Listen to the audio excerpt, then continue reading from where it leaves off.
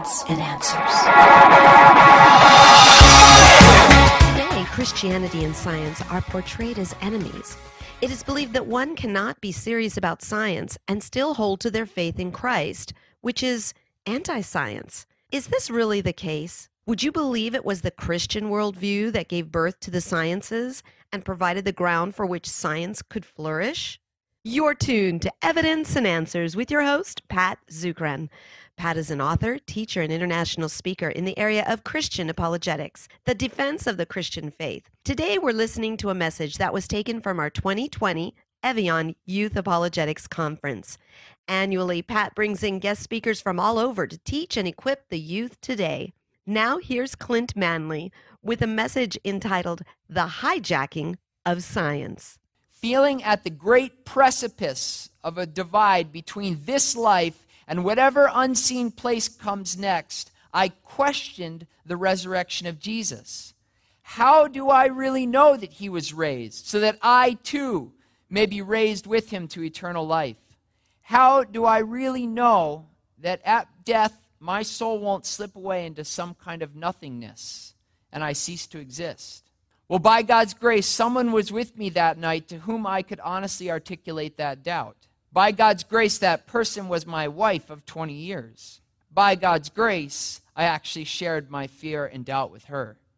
And she simply said, "You know the reasons that we believe Christ was truly raised." She spoke from her awareness that I've been banking my whole life, day after day, month by month, year after year, on the claims and teachings of the New Testament writers. She knows that I had a seminary course in apologetics. At Susan's urging, in that oh-so-brief but frightening crisis of faith, I called to mind the abundant evidence and reasonable arguments for the reliability of the New Testament documents as true eyewitness testimony to Christ's resurrection. In that frightening moment, when death felt so near to me and so palpable for the first time in my life, the reality of the resurrection became more than a doctrine to believe, but for the first time, perhaps ever, a heartfelt hope to buoy and ballast my faith. Now that's a picture of how in the Christian life, evidence and faith go hand in hand. The rudder of reason helps guide the ship even in the midst of the storm. And so let's ask the question, is the faith of naturalism based on the same logic and reason? Well, one of the main faith commitments of naturalism is that the universe came into being out of nothing. Pat mentioned earlier the evidence for the Big Bang, which means that there is a beginning to the universe. Well, naturalism and atheism says the universe just popped into being out of nothing. Or to use our ship analogy, the ship just suddenly appeared on the ocean for no reason. And Stephen Hawking, who is a very famous scientist, expressed it like this in his book, The Grand Design. You guys test and see whether this is rational or not. He says, because there is a law of gravity, the universe can and will create itself from nothing. What? That statement is riddled with false logic. First, he says that because there is something, law, the universe will create itself out of nothing. To say there is something and the universe will create itself from nothing is just a flat contradiction. It makes no sense. That's like saying because ships float, ships will create themselves out of nothing. He also says that because there's a law, it will create something. But a law only works if it has something to act on. To say that all ships float does absolutely nothing to create ships. And he also says that the universe creates itself. Or to put it another way, X creates X. That's a nonsense statement. For that to work, the thing created would have to exist before it was created. That's like saying before the ship created itself. And for that reason, this led mathematician John Lennox to describe Hawking's statement like this: nonsense remains nonsense even if brilliant scientists write it. And that's just one example, guys, of the faith of naturalism. And so I think it's safe to assert that Christianity and the Christian worldview has a solid rudder, while at best, naturalism and atheism has a shaky rudder. At worst, the atheistic worldview is rudderless and irrational. Here's claim number 4. Science has proven that God doesn't exist. Or the study of the ship has shown that there is no captain or shipbuilder. Again, Stephen Hawking expressed this well. He said it like this: science has made God irrelevant. Now, we talked about the importance of questions last night and having one question that can destroy relativism. There's one question that can destroy this argument as well. If anyone tells you that science has disproven God, all you have to ask is, what specific science are you talking about? Science, especially modern science, actually provides tons of evidence for the reality that God exists. Not only has science not ruled God out, but the 3 biggest discoveries of the last century all point to the existence of God. The 3 biggest discoveries in the last 100 years are the beginning of the universe at the Big Bang, the fine-tuning of the universe for life, and the discovery of DNA. All 3 of those things point to a captain and a shipbuilder. They point to God. But we can go one step further. Not only has science not ruled God out, science actually needs God to function. God is the best way to make sense of science. Now, don't get me wrong, I don't say that you have to believe in God to do science, but God must exist to make sense of science. You don't need to believe in a shipbuilder in order to study the ship, but to fully understand the ship, there must be a shipbuilder.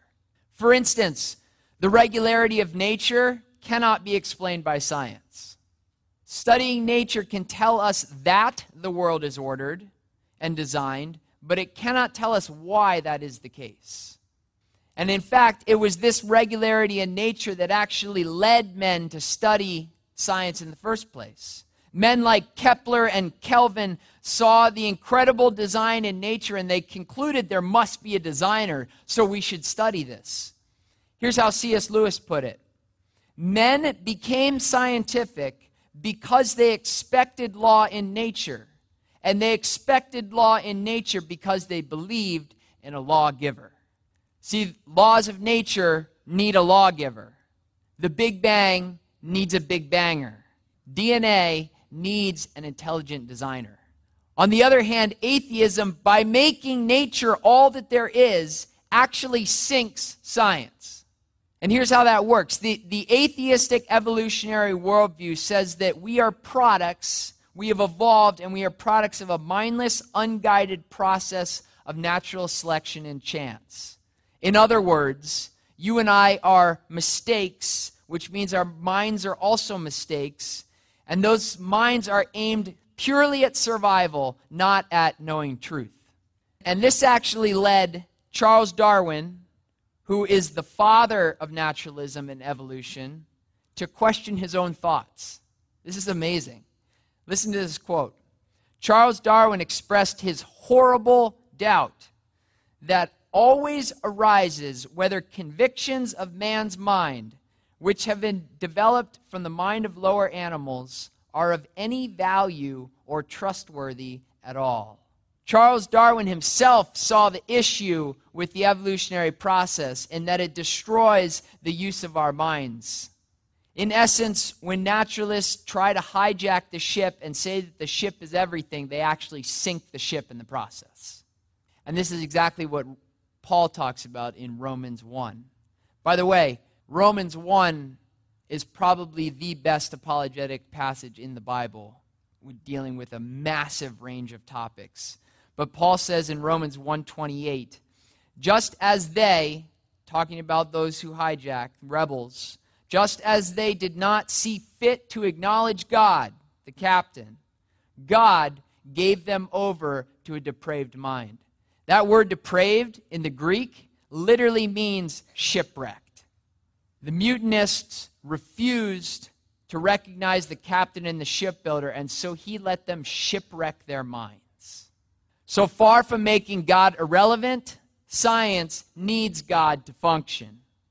and naturalism actually sinks science. Here's the final claim, and the most important, I think. Science can explain everything. This is a very common claim, and it is the hope of all naturalistic scientists, that they can have one theory that will explain all of life.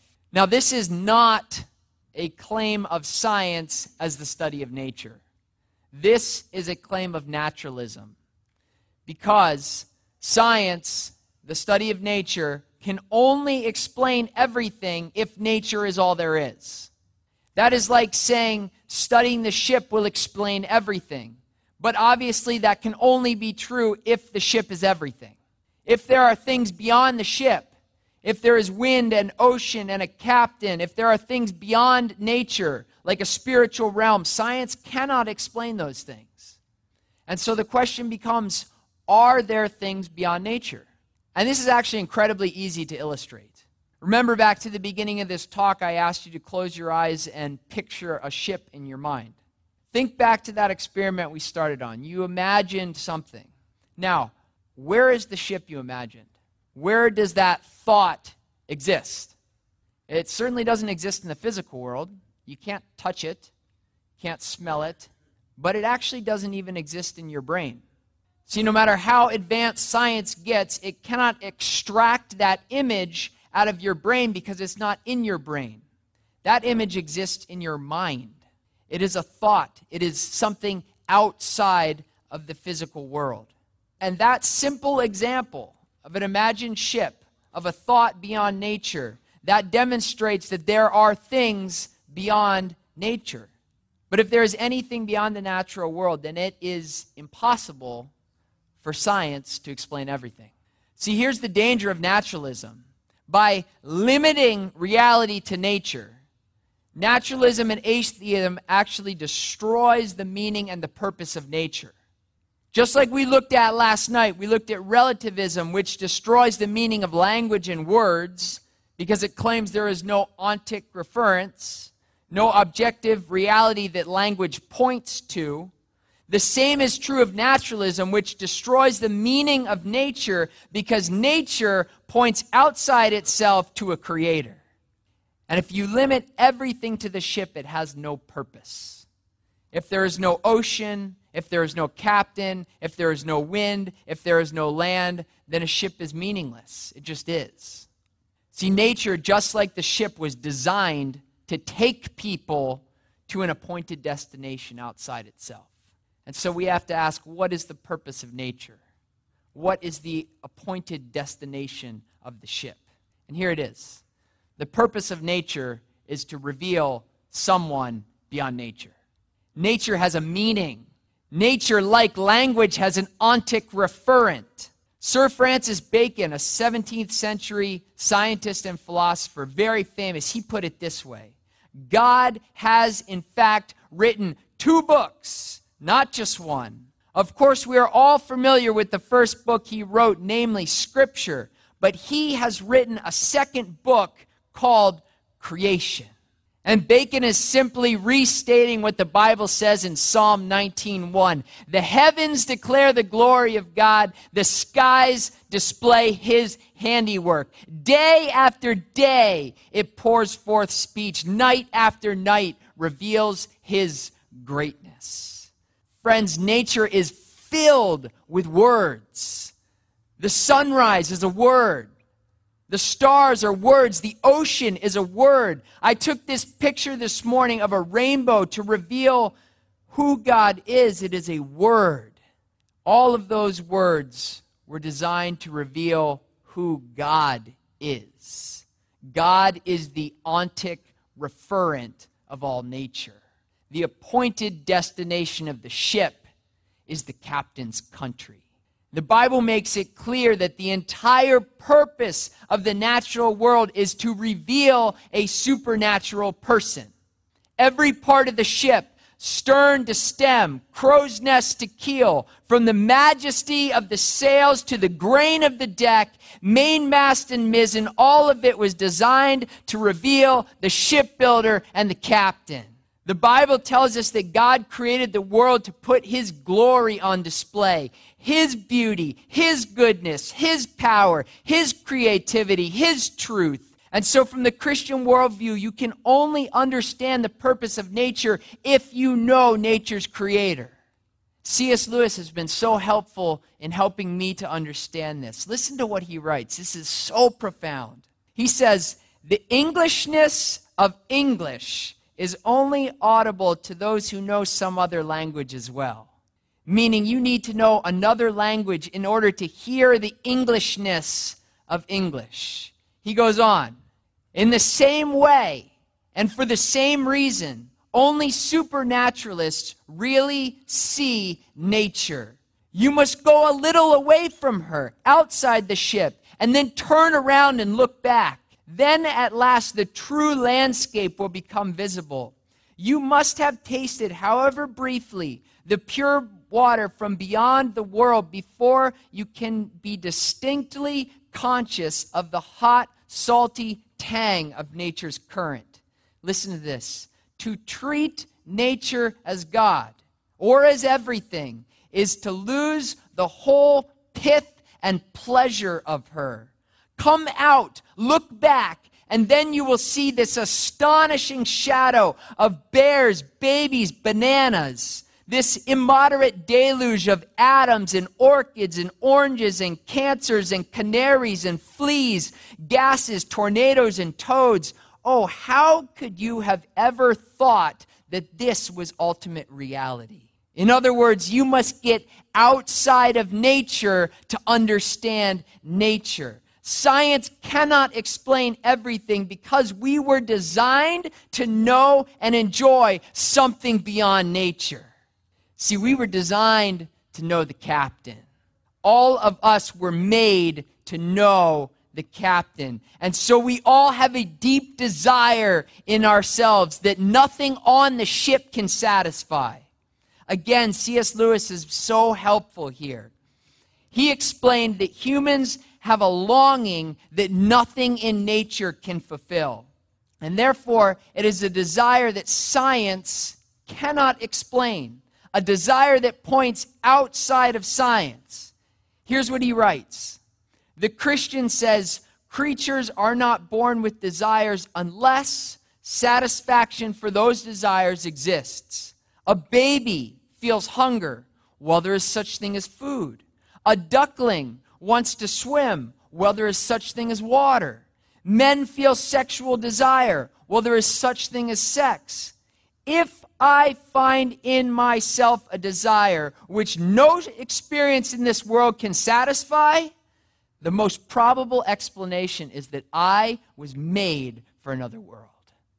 That longing that you feel when you read a great fantasy book like Harry Potter or Lord of the Rings, that sense of adventure that pirate ships and bonfires awakens, that wanderlust that stirs in you at the image of distant snowy mountains or endless white sand beaches, that sweet desire you get when you think about good times in your childhood, that longing, that capital J joy, as Lewis calls it, cannot be explained by science because it is a desire for a supernatural object. It is a longing for the captain. It is a pointer to God. And here is the really good news. Christianity says that the captain made a way to satisfy that desire. The supernatural one came into nature. The door to the captain's chamber has been thrown wide open, and he invites all to come and satisfy the deep longing of our souls in his presence. Psalm 16:11 says that God has made known to us the path of life. In his presence is fullness of joy, and at his right hand are pleasures forevermore. Friends, you do not get fuller than full, and you do not get longer than everlasting. That cannot be improved upon. Our great captain, King Jesus, laid down his life to purchase my passage and your passage into the king's country. Many of you have heard the apologetic verse, 1 Peter 3:16, that we need to offer a defense for the hope that is within us. But 1 Peter 3:18 gives us what that hope is. It says, Christ suffered once for sin, my sin, your sin, the just for the unjust, in order that he might bring us to God. The whole purpose of what Jesus did was to bring us in communion with a supernatural person. Friends, I find that a totally compelling argument to support the reality of God and the reality that nature is not all there is. If that desire is real that is in you and me, and if nature points beyond itself to something else, science cannot explain everything.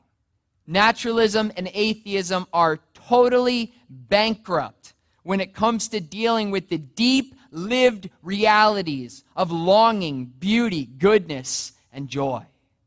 Science alone cannot account for the way that we experience the world. And so to summarize what I've said, I hope you've seen that naturalistic, atheistic worldviews are bankrupt. They have tried to hijack the ship of nature using science, but they have failed. If their act of mutiny could succeed, it would maroon and sink the very vessel that they wish to control. They would leave the ship rudderless, captainless, and bereft of purpose. And as I conclude, I want to read you one quote. And this really ties up everything that I've talked about. David Berlinski is an agnostic scientist, which means that he doesn't know if there's a God or not.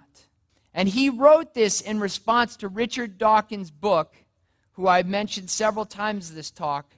His book is called The God Delusion. And David Berlinski wrote this quote expressing his outrage at what he calls the hijacking of science. Here's what he said. Has anyone provided proof of God's inexistence? Not even close. Has quantum cosmology explained the emergence of the universe or why it is here? Not even close. Have our sciences explained why our universe seems to be fine-tuned to allow for the existence of life? Not even close. Are physicists and biologists willing to believe in anything so long as it's not religious thought? Close enough. Has rationalism and moral thought provided us with an understanding of what is good, what is right, and what is moral? Not close enough.